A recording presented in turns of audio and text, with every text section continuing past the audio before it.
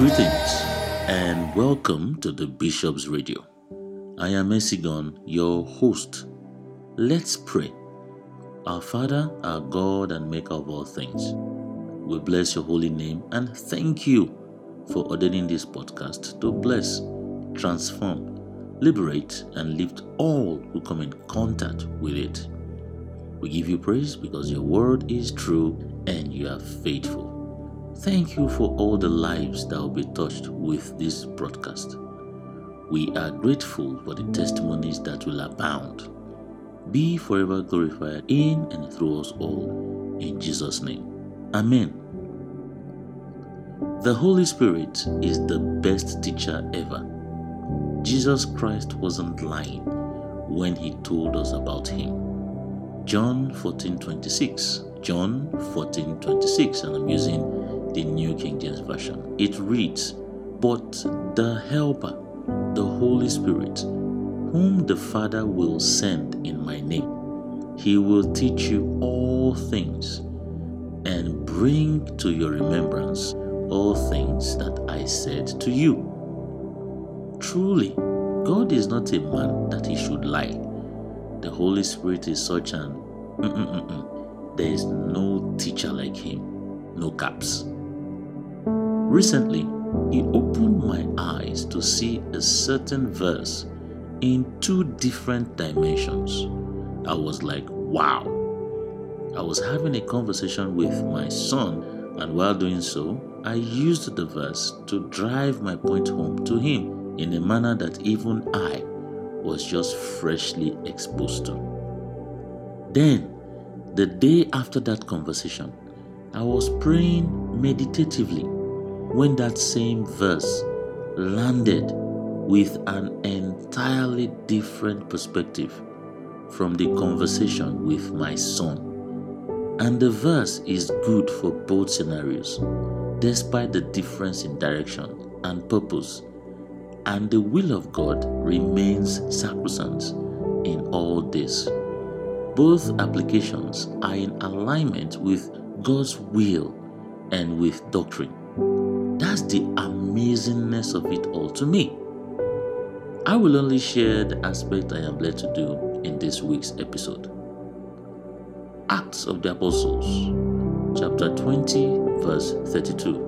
Acts 20:32, using the New Living Translation. It reads, "And now I entrust you to God and the message of his grace that is able to build you up and give you an inheritance with all those he has set apart for himself."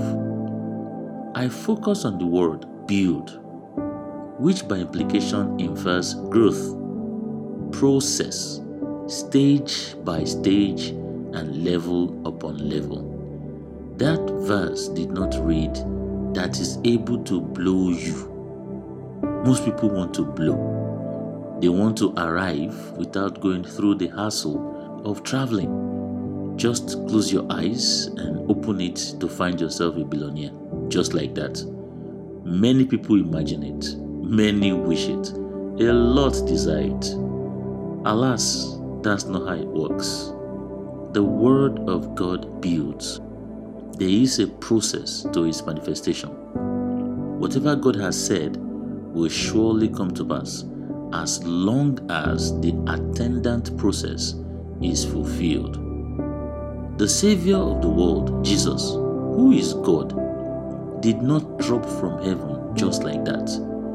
He went through the process by becoming flesh.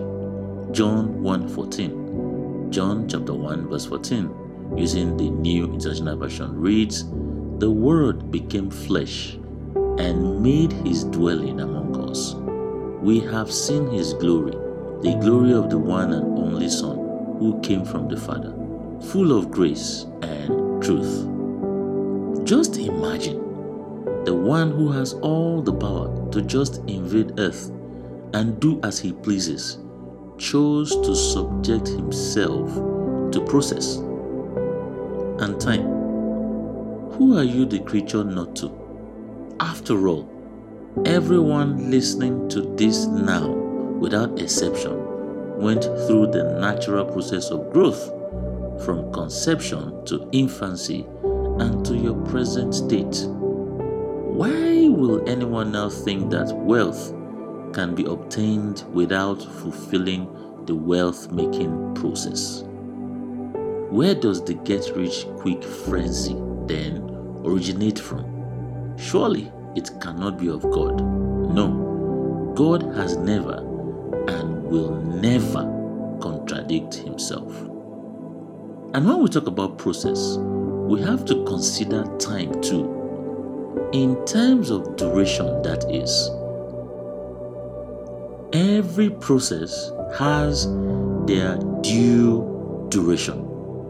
Even in the case of a prefabricated building, every component of the edifice was processed over a certain period. The coupling too is processed in time. With technology, you could wake up to find that a solid and huge mansion has been erected at the vacant lot beside your house. That is a very possibility. Yes, the process may have been hastened by a whole lot of factors, every one of which is still subject to the law of process and time. Never forget that. I doubt if there will ever be a technological invention that will bypass the law of process and time. I know some people wish there is. Everything that has been designed to make life easier for humans will ever remain bound by the law of process and time. Work may be faster, efficient, simplified, etc. All still remain within the boundaries of process and time. Therefore, read that again. The Word of God is able to build you up, not blow you up, or launch you up, or throw you up, or land you up.